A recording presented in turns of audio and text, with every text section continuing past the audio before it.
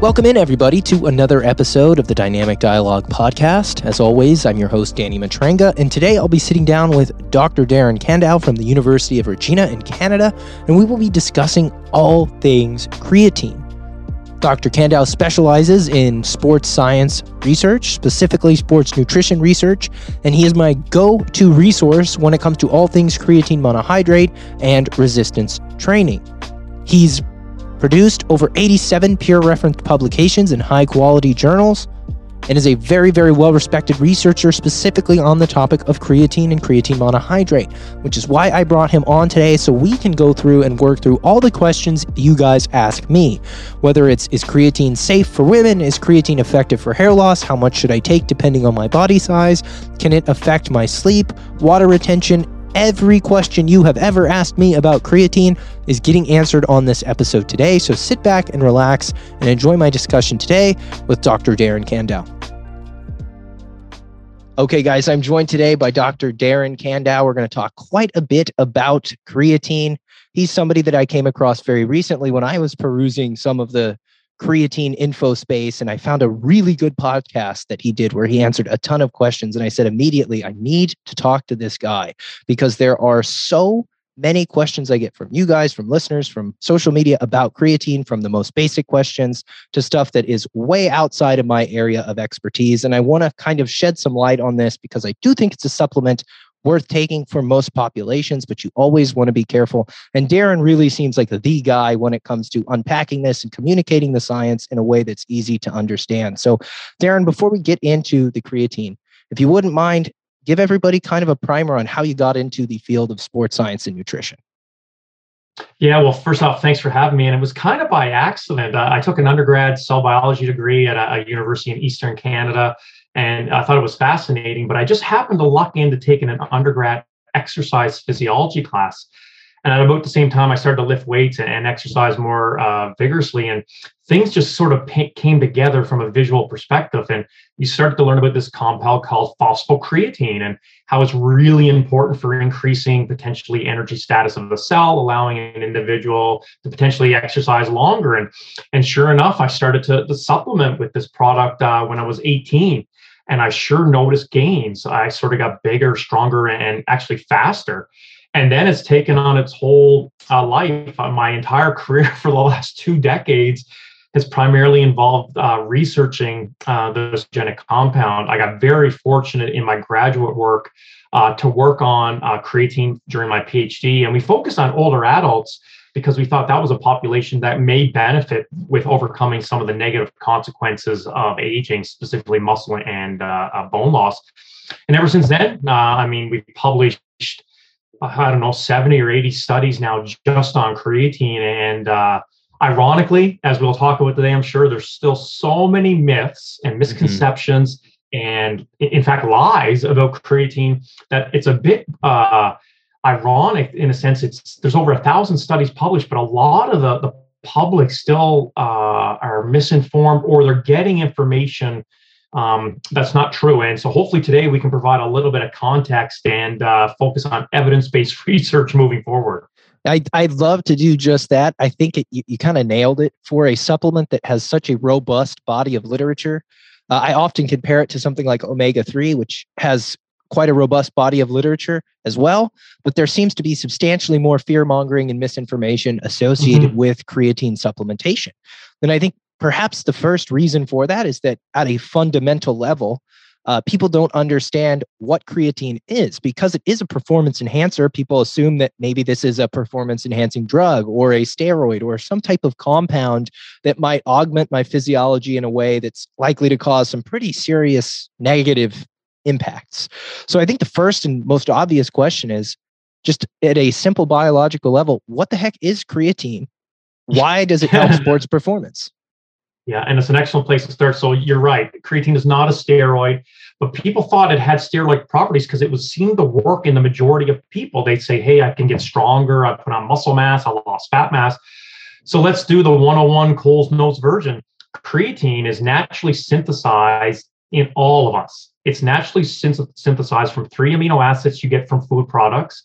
in the kidneys and liver. And we're producing about 2 grams a day on average. If you're on a high red meat or seafood diet, you're maybe producing or synthesizing or intaking a bit more. And we simply excrete about 2 grams in our urine per day. Mm-hmm. So if it's 2 grams being synthesized, 2 grams excreted, there's a nice equal balance. And you can live healthy and exercise quite easily just on normal biological synthesis and breakdown. But what sort of blossomed in the 1990s, 1992 specifically, is when the first study came out saying if you take in about 10 times as much creatine as we naturally synthesize, this is familiar to a lot of people, called the creatine loading phase, or 20 grams a day. Yep. It seemed to maximize the amount of storing capacity in our muscle. So therefore, we maximize this high energy phosphate compound in our muscle. And I should preface this, the interesting thing with creatine, 95% is stored in our muscle, but our muscle does not make it. So it has to be created or ingested through a supplement, travel in our bloodstream, and get access into our muscle. And once it's in our muscle, it's trapped. It becomes very, very difficult to leave, and therefore we get all the magic. And so if you take in this loading phase, or about 10 times as much as we naturally produce, it was leading to phenomenal gains in muscle mass, strength, power, endurance. People's recovery went up. And if you look at the basic physiology, it kind of makes sense. It allows the cell to have a higher energy status. It decreases inflammation and oxidative stress. So the athlete or exercising individual, when you would ask them, how do they feel? They say, I feel phenomenal. I can exercise at a higher intensity. I do more work, and therefore I can recover, allowing me to get back in the gym, on the field, whichever it is.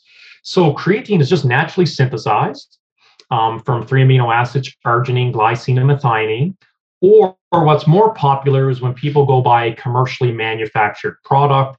It's easy to digest. There's no adverse effects if you take that at a recommended level. And again, ever since 1992, there's 1,000 studies potentially published, and the totality, the vast majority of evidence says it's very effective for the majority of individuals consuming it. It's perfect. So I think it's a nice segue into question 2, one of the more common questions I'm asked. And again, speaking specifically to the commercialization of creatine, most of the literature is on creatine monohydrate, but that is not the only form of creatine. There are multiple different forms of what people call designer creatine.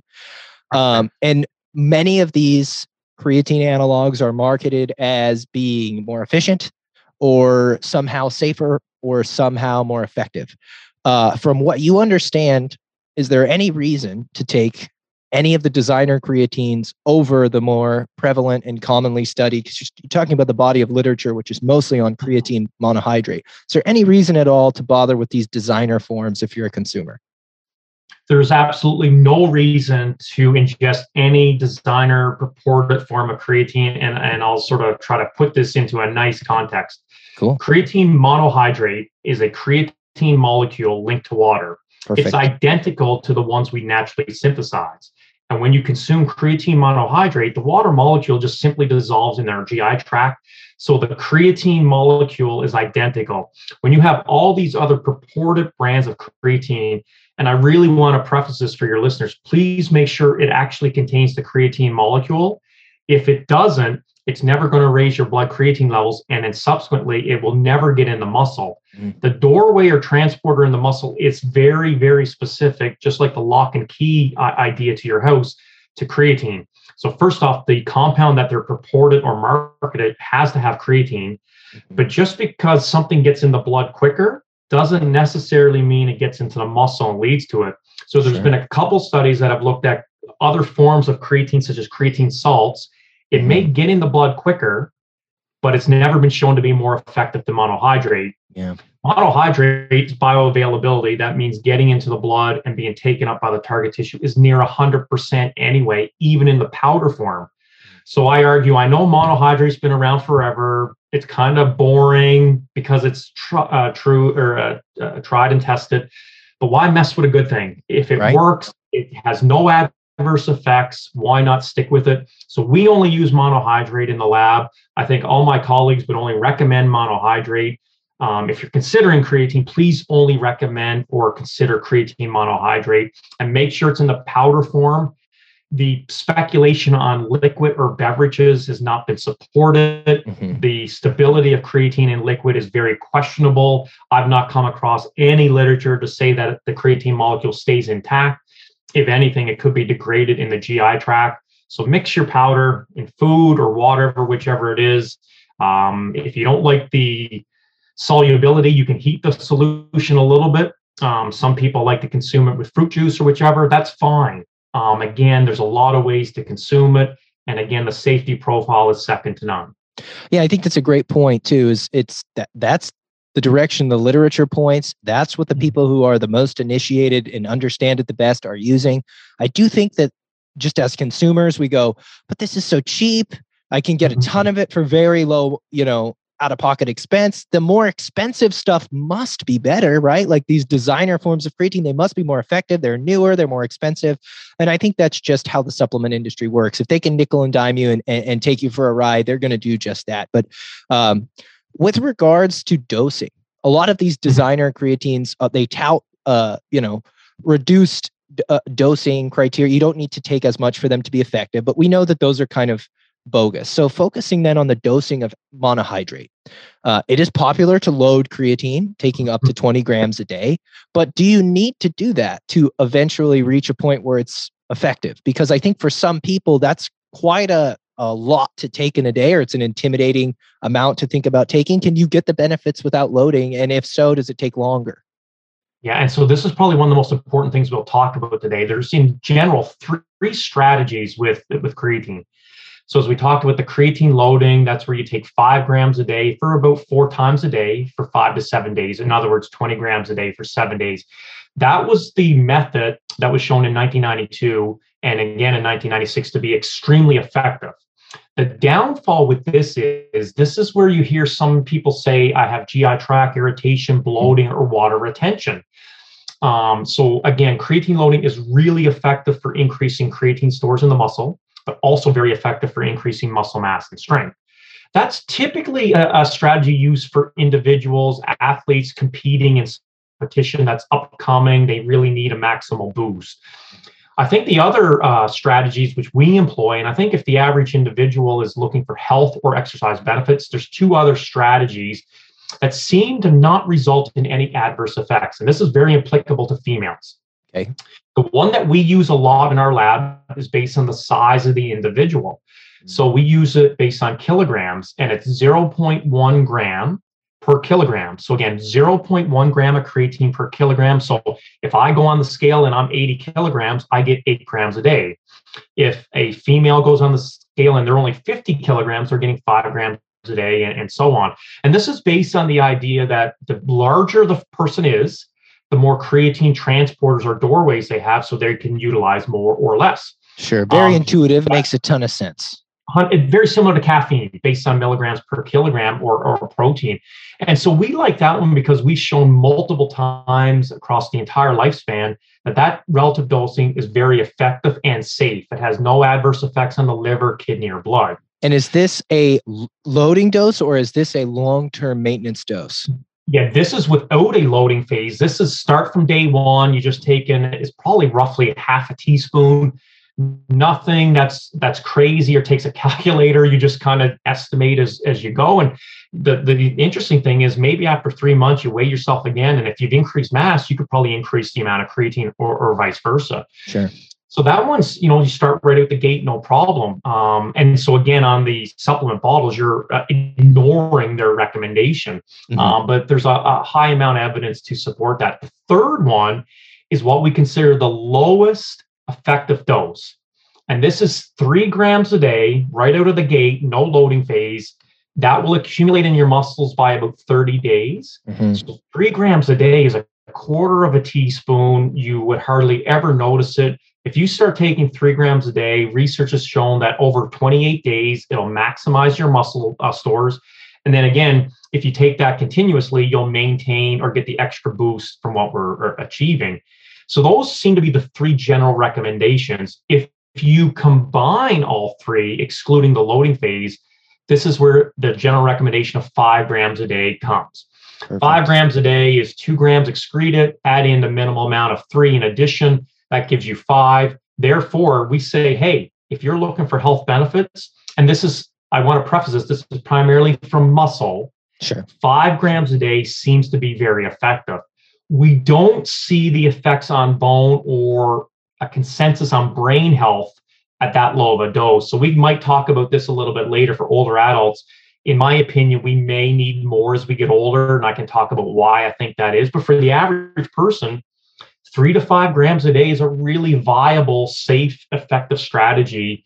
And the other cool thing for females listening is very difficult to keep females in a research study when we do a creatine loading phase, primarily because during the rapid creatine loading phase, that can drag a lot of water into storing in the body. Mm-hmm. And so on average, anywhere between 1 to 3 kilograms of mass can go up, and females specifically, and obviously males too, but the rapid weight gain in our experience has caused a lot of individuals to withdraw.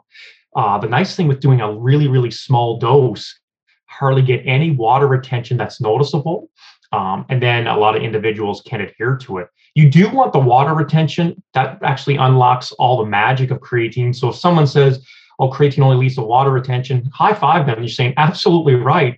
And then when the cell in the muscle will swell, that causes an increase in a whole cascade of things, transcription factors, satellite cells. And that's one of the reasons you get bigger, stronger, leaner muscle.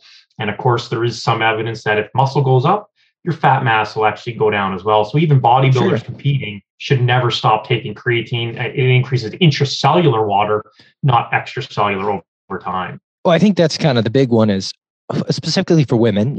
Water retention is something that they're very familiar with because of the hormonal differences between men and women. Yeah. Women tend to be more susceptible to volatility with regards to water retention, especially if they're in that age where they're menstruating. They see these water fluctuations change almost like clockwork every single month. And so adding to that is very intimidating. But from what I'm understanding, it sounds like most of the water retention is going to be inside of the muscle tissue. It's not going to be subcutaneous. It's not just going to go to your face or to your belly.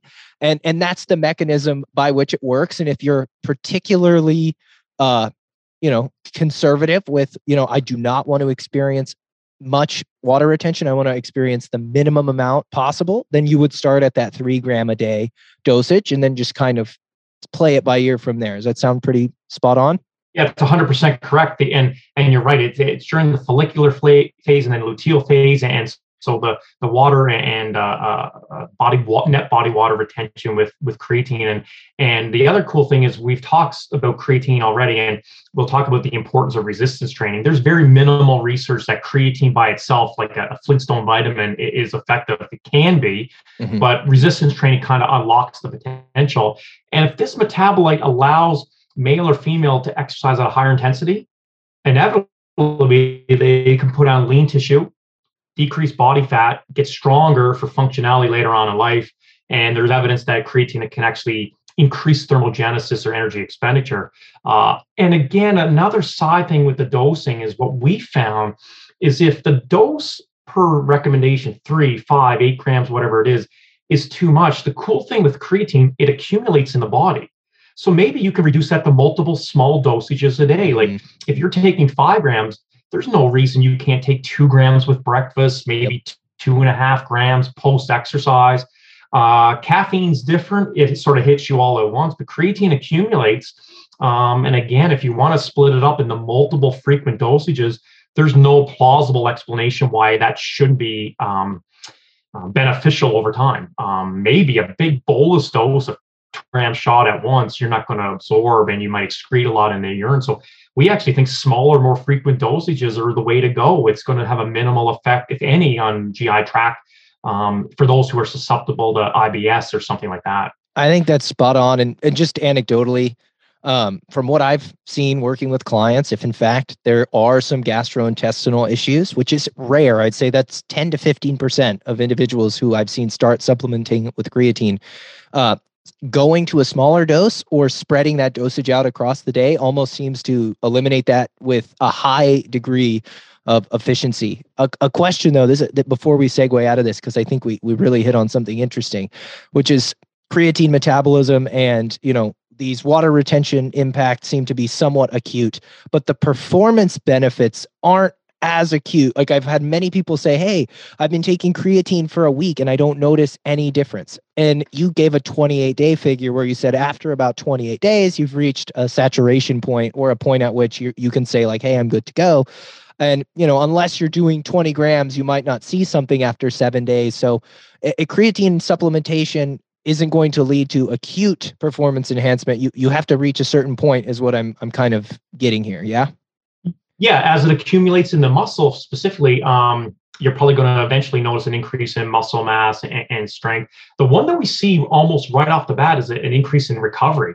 The body or the person says, geez, I don't feel as sore, or I have a lot more energy to get back. All these things accumulate over time, but it can happen as little as potentially 3 to 4 weeks, depending on the dosage. And then we'll probably talk about timing. But for those who say, geez, I'm taking creatine and I don't really notice anything, there is something called a non-responder to creatine supplementation. Yeah.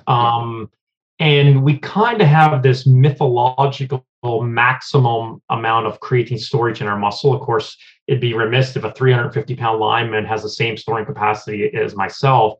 So that's a little bit of a gray area. But in theory, if you're consuming a lot of red meat on a daily basis, you're probably not going to respond the same way as a vegan or vegetarian. Sure. So if you're already getting dietary creatine through red meat, seafood on a daily basis, you may not get the same response to supplementation, where vegans and older adults seem to respond very well based on some of the physiological or habitual dietary patterns. I like that. And I do want to talk specifically about populations here in a second, but just to kind of circle the wagons here and tie up this kind of 101, I love this, but the timing. Is there an ideal timing for creatine supplementation for athletes, or just in general for somebody looking to reap the benefits? Some of the literature that I've seen would lead me to believe that if you can do it around your training, you've got probably a small chance for a slightly better, uptake. Is that true, or does it really just boil down to taking it every day? Yeah, so I'll sort of do a double-edged sword here. So I agree with you that in close proximity to training, before, during, or after, consuming creatine has never been shown to be detrimental, but if anything, it's a viable strategy to increase muscle mass and performance. They've also looked at creatine in the morning or evening on the days individuals work out, and they get the same benefits. So one interesting thought was, does the creatine or timing of creatine really matter? And the totality of evidence suggests it does not. Now, I need to preface this a little bit. If you take creatine in the morning, before training, during training, after training, or before going to bed, the key there is that they've exercised. Mm-hmm. The stimulus to the body usually lasts for muscle protein synthesis anyway at a young age, about 24 hours. And that study in 1992 simply showed that if you do muscle contractions and consume creatine in combination, the muscle contractions sort of increase blood flow, or they sensitize the muscle to take in more creatine. And that's where this timing really came into play. But when we look at all the evidence comparing studies that looked at creatine before versus after training, or in the morning or evening, you get the same benefits. The ironic thing is, there hardly has been any studies that have looked at the timing of creatine in relation to a placebo. In the one study that did, and we performed this in older adults, creatine before or after was identical. There was no difference. However, in the group who took creatine just after their weight training sessions, they did get a greater increase in muscle mass compared to placebo. So that's the only line of evidence that we have that post-exercise creatine may give you a small greater effect over just resistance training alone. Gotcha. When you bring it all together, it doesn't really matter when you consume creatine. Just take it and make sure you work out. Very, very, very concise. And one last point here. Yeah. You hit on something that really popped, which is if in fact contraction of the tissue is what helps with kind of stimulating or sensitizing the muscle to uptake creatine, is it sensible to take it on the days you don't train? Is there a threshold of activity that somebody needs to kind of hit in order for it to be effective? How might one reconcile that? That's an excellent question. So in older adults actually still get the same benefits or some benefits on just taking creatine on the days they work out. Hence, going back to this muscle contraction idea.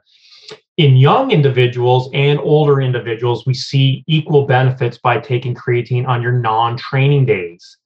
So you get benefits from both, but I would probably encourage people to take it on their off days for a couple of reasons. We now know that creatine has phenomenal benefits on indices of cognition and brain health and recovery. And by taking creatine on non-training days, you may get other health benefits.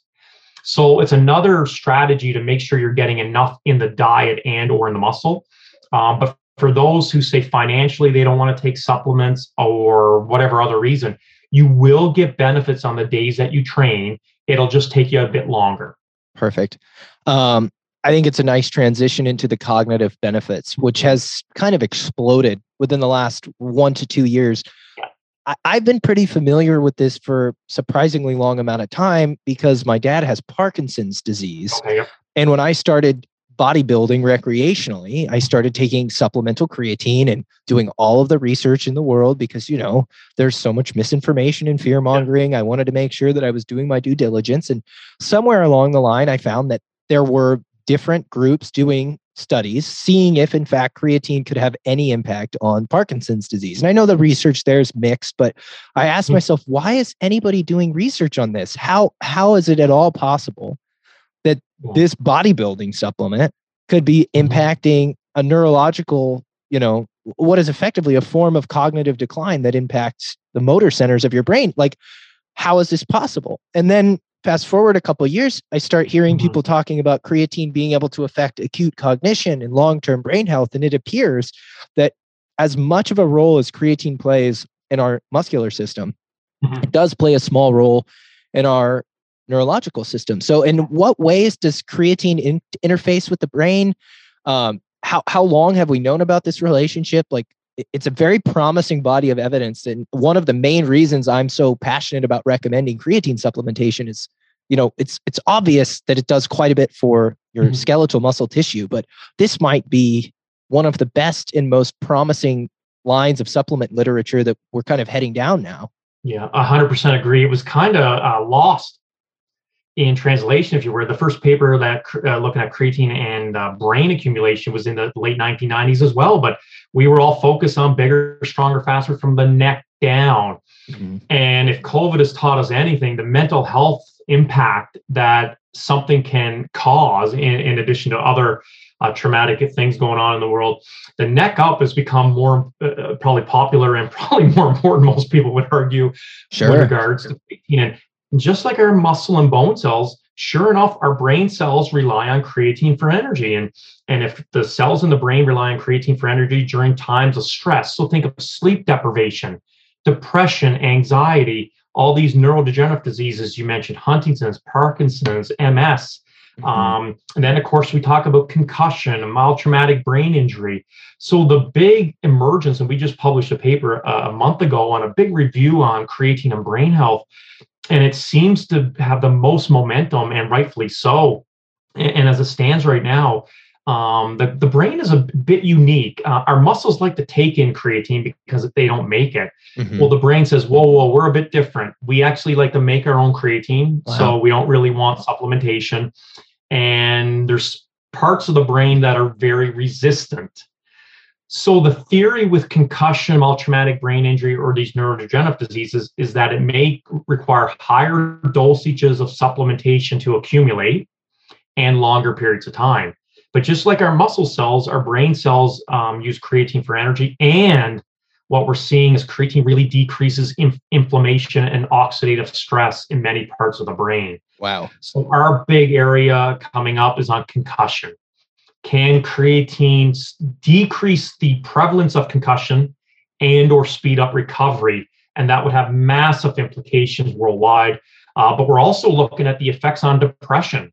Can the energetic status of the brain potentially offset some of the impacts of depression? So for the last 20 years, it's been the neck down looking at, and now we're focusing on a neck up. You combine the two, and it's a whole body, what I would consider now a health ingredient. It used to be just for athletes, but now it's more of a health compound.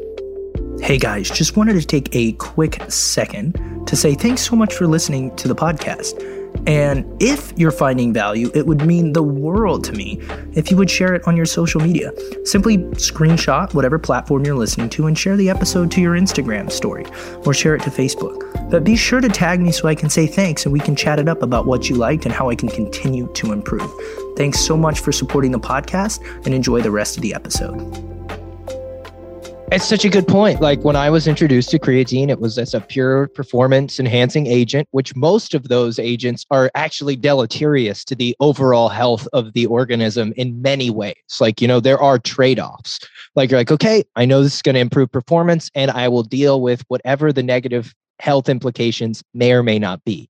And with creatine, it's like, okay, this is something that you can take for less than $1 a day that might help with your long-term muscularity, performance, and metabolic health. Oh, and by the way, it also might be the single most affordable, like neurological enhancing, neuroprotective agent that we know of. And we're just starting to scratch the surface. I remember I went to a sports science symposium like maybe 5 years ago at this time. Everything's blurred post-pandemic. Like it could have been 10 years ago. It could have been 3 years ago. But there was a woman from UC Davis talking about the utilization of omega-3 and creatine for treatment of traumatic brain injury and concussion. And I was like, concussion? And like, I was like, what can this not do? And since that point, the literature has really exploded. You brought up depression, you brought up anxiety. I've even seen things that say creatine can acutely improve cognition. So like if somebody says, I'm taking creatine, you had me sold on it when we were talking about muscularity, let alone what it can do for your brain. Do those dosage recommendations change if you're taking it to get the cognitive benefits? Do they stay the same? If you're only interested in the cognitive benefits, does it matter? Because you kind of mentioned that the brain likes to create and synthesize its own creatine. It's not maybe as susceptible to supplemental. Yeah, no, those are excellent segues. We have a study right now or a paper in review on creatine and memory. And once it gets accepted, I can divulge. But anyway, it has promise. And I think the easiest way to look at it is, I think if someone is going to orally ingest creatine, just take a dose that'll eventually accumulate in the tissues and you will get the benefits. And perfect. For someone saying, I just want the brain benefits, I need to take a high dose. Well, you're still going to get the muscle benefits as well. Mm-hmm. The difference becomes to the individual who does not exercise. Gotcha. There's minimal evidence that creatine will improve indices of muscle performance without exercise. Gotcha. But there is theory that obviously exercise may not be needed to get brain health benefits. Love that. So I think an average dose of 5, even a little bit higher per day, will eventually accumulate in all those areas. And it's something you can take on a daily basis, mix it in yogurt, take it with water, whatever, and it just becomes easy. I think for the last probably a decade ago with protein, we were getting very scientific about if you miss the specific ingestion time period, you need to set an alarm clock. Well, we know just consume it. It's the total daily amount, or at least you're taking it. Seems to be effective. I love that. So segueing now into populations that should or maybe should not consider creatine supplementation. I think most of the people who listen to my podcast and most of my audience are active, healthy adults interested in progressing their physique or their performance. So they're probably very high quality candidates for creatine supplementation. But within that population, like assuming you're active, are there any particular things that somebody should be aware of? Are there any contraindications, before we talk about women specifically, older adults, vegans, all that? Like, you're pretty healthy. Are there things you should know about and be aware of? I'll give you an example. When I was 17, I went to the hospital to have some labs drawn up because I was particularly dehydrated and my blood urea nitrogen and creatinine levels came back high and everybody was freaked out. And I was like, but guys, I take creatine. And so there are plenty of healthy people who may be aware that there's potentially some red flags, of course, with the liver and the kidneys. What do healthy adults need to be aware of before they start supplementing? And then we'll segue into kind of these unique populations. Yeah, so one is the safety profile on creatine overall is magnificent, but you hit the nail on the head. So one of the things with creatine is when you take supplementation or increase the amount in the diet, creatine gets in the muscle, and then through its turnover, it produces something called creatinine. And creatinine is a metabolic byproduct. It leaves the muscle, gets into the blood. Now, the issue here is when you go for your blood work, if you don't tell your medical practitioner or nephrologist, that you're taking creatine supplementation or that you perform weight training, because weight training will increase creatinine as well, that will give a false positive that your kidneys are not working properly. So I can't stress this enough. Make sure when you go for blood work, you tell the nurse practitioner, medical practitioner, that you're taking creatine supplementation and you exercise.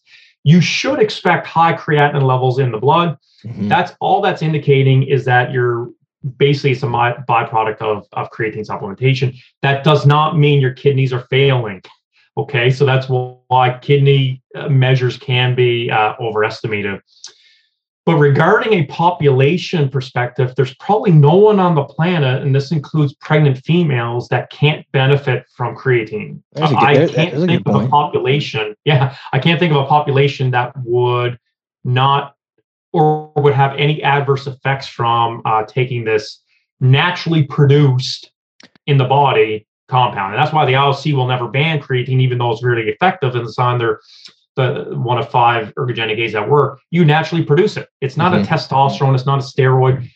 So again, it's very clean, but yet it works. So people speculate there's something kind of fishy about this product. But again, hey, we just back it by evidence-based research in the lab and bring it to the practitioners. I love it. Secondary population that I think we both know probably would benefit this, but I'd like to talk a little bit about why, and that's those who eat a plant-based, vegetarian, or vegan diet. Now, we could also talk about whether or not creatine is a vegan-friendly supplement. I think the way it's manufactured in most instances it is, but why does that population benefit so much from creatine supplementation? Yes, so that population benefits the most, and we've done a few studies with this. So let's look at vegans or vegetarians. They have no meat or red meat or seafood, or minimal amounts depending on the type of vegetarian they are. So therefore, their amount that's already in the muscle is probably going to be half the amount of someone who's on an omnivore diet that consumes red meat or seafood pretty much on a semi-regular basis.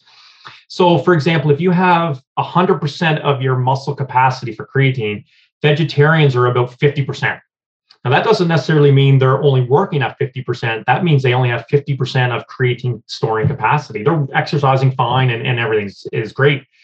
But when you give a vegan or vegetarian creatine supplementation, they double the storing capacity in the muscle, and therefore they experience phenomenal benefits from an increase in lean tissue, loss of fat, increase in performance. The individuals already consuming high amounts of red meat or seafood a day, they're classified technically as a non-responder. They already might be at 90% of their capacity, and then giving a supplement, they might only get that small greater effect. On average, the average person gets an increase of about 20 to 40% in their muscle from creatine supplementation. That totally depends on where they're starting with. So if you know anybody who says, hey, I take creatine, it doesn't do anything for me. When you look at your normal food intake, you're like, geez, you're already taking a lot in your diet. Make no wonder you're not responding. Whereas you talk to a vegan, they're like, what's in this stuff? I feel amazing. I'm exercising at really high capacity. And that's really why. So like the carnivore dieters can probably skip it. The vegan dieters absolutely need it. It's funny because the amount, even on the carnivore diet, people say, well, I'm getting a lot of creatine. I'm like, yeah, you are from a muscle perspective. But the lowest dose ever been shown to increase bone mineral has been 8 grams a day. Wow. So we think as we get older, especially in postmenopausal females, 8 grams might be the minimum. And then we have no idea the optimal dose in the brain. So I think someone would still benefit, even if you're on a caveman or carnivore diet.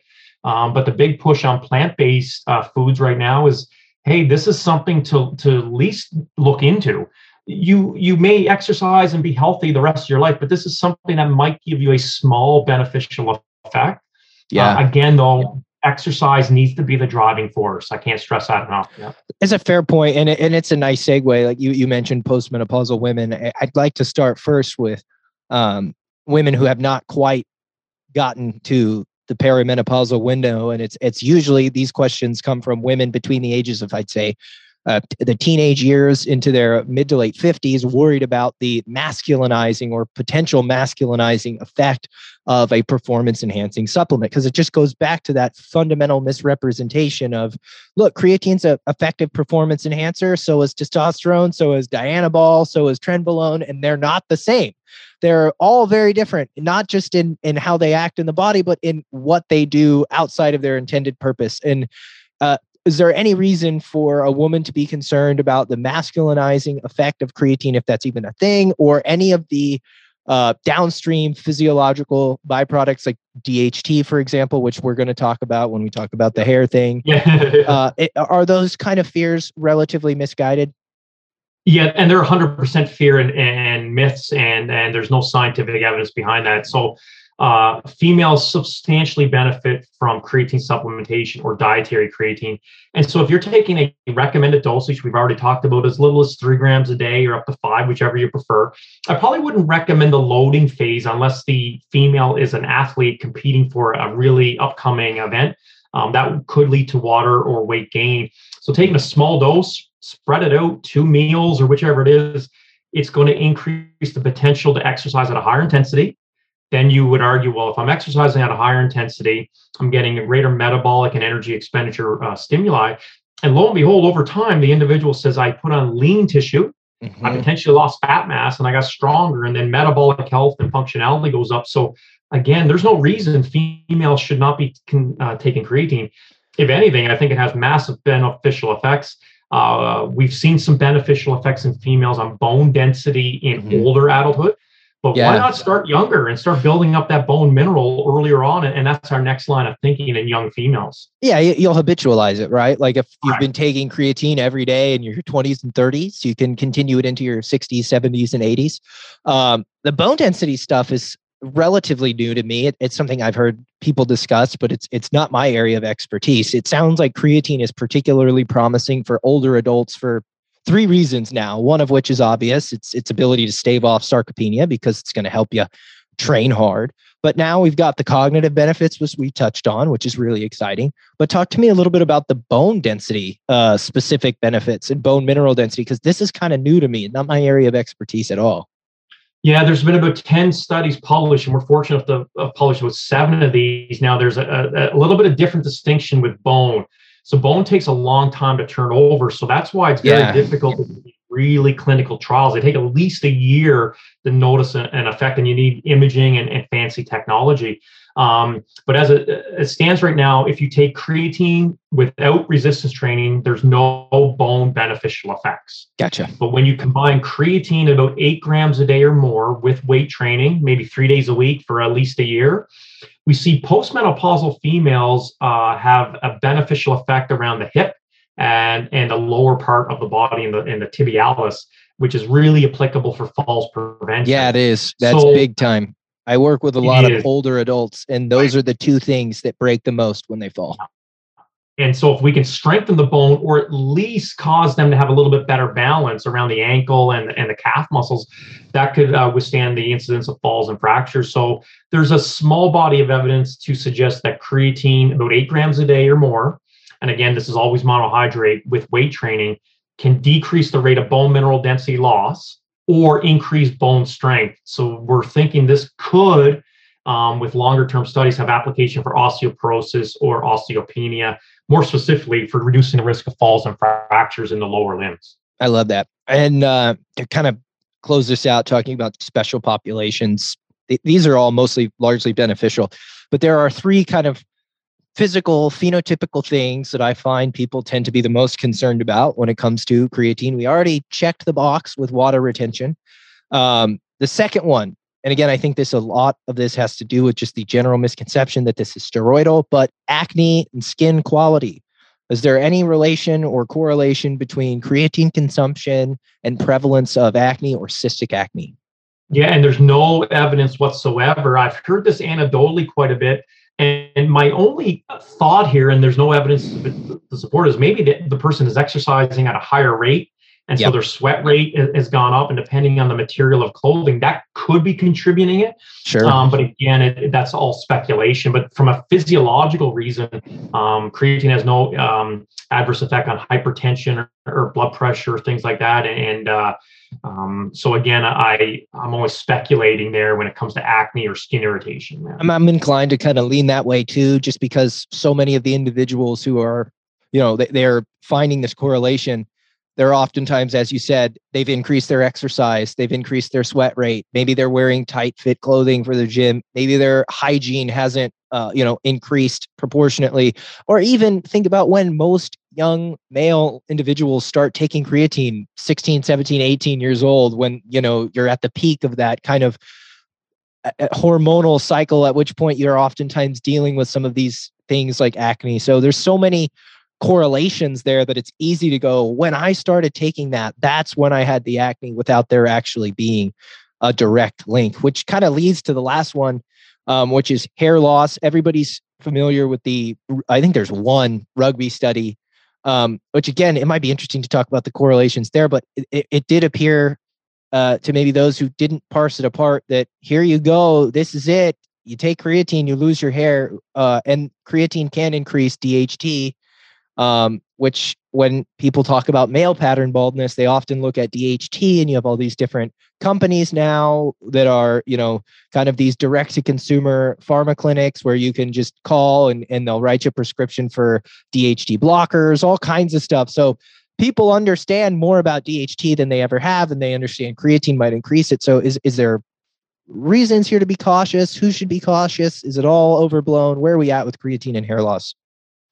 It is by far the number one question and myth and misconception across the entire spectrum of creatine. And so obviously, if people can see me, I have receding hair, and a lot of other prominent creatine researchers are going bald too. But I was losing my hair before creatine. I'll preface that. So this study, as you mentioned, it's probably the most famous creatine study done. Yeah. Here it was big time. players in Australia, and they took a really high dose of creatine, about 25 grams a day for 7 days. And a nice thing about this study was a crossover design. So they sort of controlled a lot of genetics and environmental factors. And cool. These males went about their training for rugby and took a high amount of creatine, and they measured the rate of DHT, or dihydroxytestosterone, which is simply a precursor for follicle death and hair thinning. So no hair thinning hair loss was measured in this study, only an increase in this hormone DHT. And lo and behold, it went up by about 50%, but it was still within the physiological range. So we just briefly talked about going to a doctor and you get blood work and you get your cholesterol checked and triglycerides. There's always a range. Well, it went up, and it was significantly gone up, but again, it was in the healthy range. And then of course, when they went on placebo, it didn't hardly go up at all. And people don't realize this from the study, but resistance training will increase DHT by itself. Sure. So obviously they said, no, it had to be creatine. And, oh, by the way, creatine is going to make you bald. And I argue, well, this study, all it simply did was show an increase in a hormone, which has been linked to hair thinning, and it was still within a physiological range. And in the thousands and thousands of participants that had been through my lab and other labs, research participants are super amazing and smart. Do you think if they thought they were losing their hair, they wouldn't tell the researcher? Yeah. Not a single person in my lab or any other lab that I'm aware of or read in any paper has said, hey, I'm losing my hair on this stuff. We would have to report that to our ethics board, because that's a substantial adverse effect. Yeah. There's some adverse effects, but people are amazing and they will be honest. And if a male, especially, if I started to lose my hair and the only thing I did was take this supplement, I would immediately tell the researcher and stop. Absolutely. And we would have to disclose that. And it's never been done. So an increase in hormone, the way to look at this is there's never been a study to suggest it doesn't, but there's certainly no evidence to suggest it causes hair loss. Until a study does, we have no rationale behind it. So again, it's a myth as it stands right now, but I really rely on our participants. They volunteer and spend a lot of time, and I have to believe if they're willing to tell me about a headache or something, they're sure going to tell me about hair loss, male or female. So sure. I leave it to them, and I just don't see it. I mean, maybe that's something we can do in the future. We're just going to have to design a perfect study where we make sure that we isolate. If you have this male pattern baldness, you're out. I want the fullest, nicest heads of hair we can get. Half of you are taking placebo, half of you are taking 20 grams a day. We're tracking you for 2 years, and we're going to count those follicles one by one. Like, I think you hit the nail on the head. You've got a bunch of health conscious potentially even image conscious people coming in and out of your lab all the time. They'd absolutely notice if their hair was thinning. I went through a period where I had some stress-induced alopecia, and I noticed almost immediately.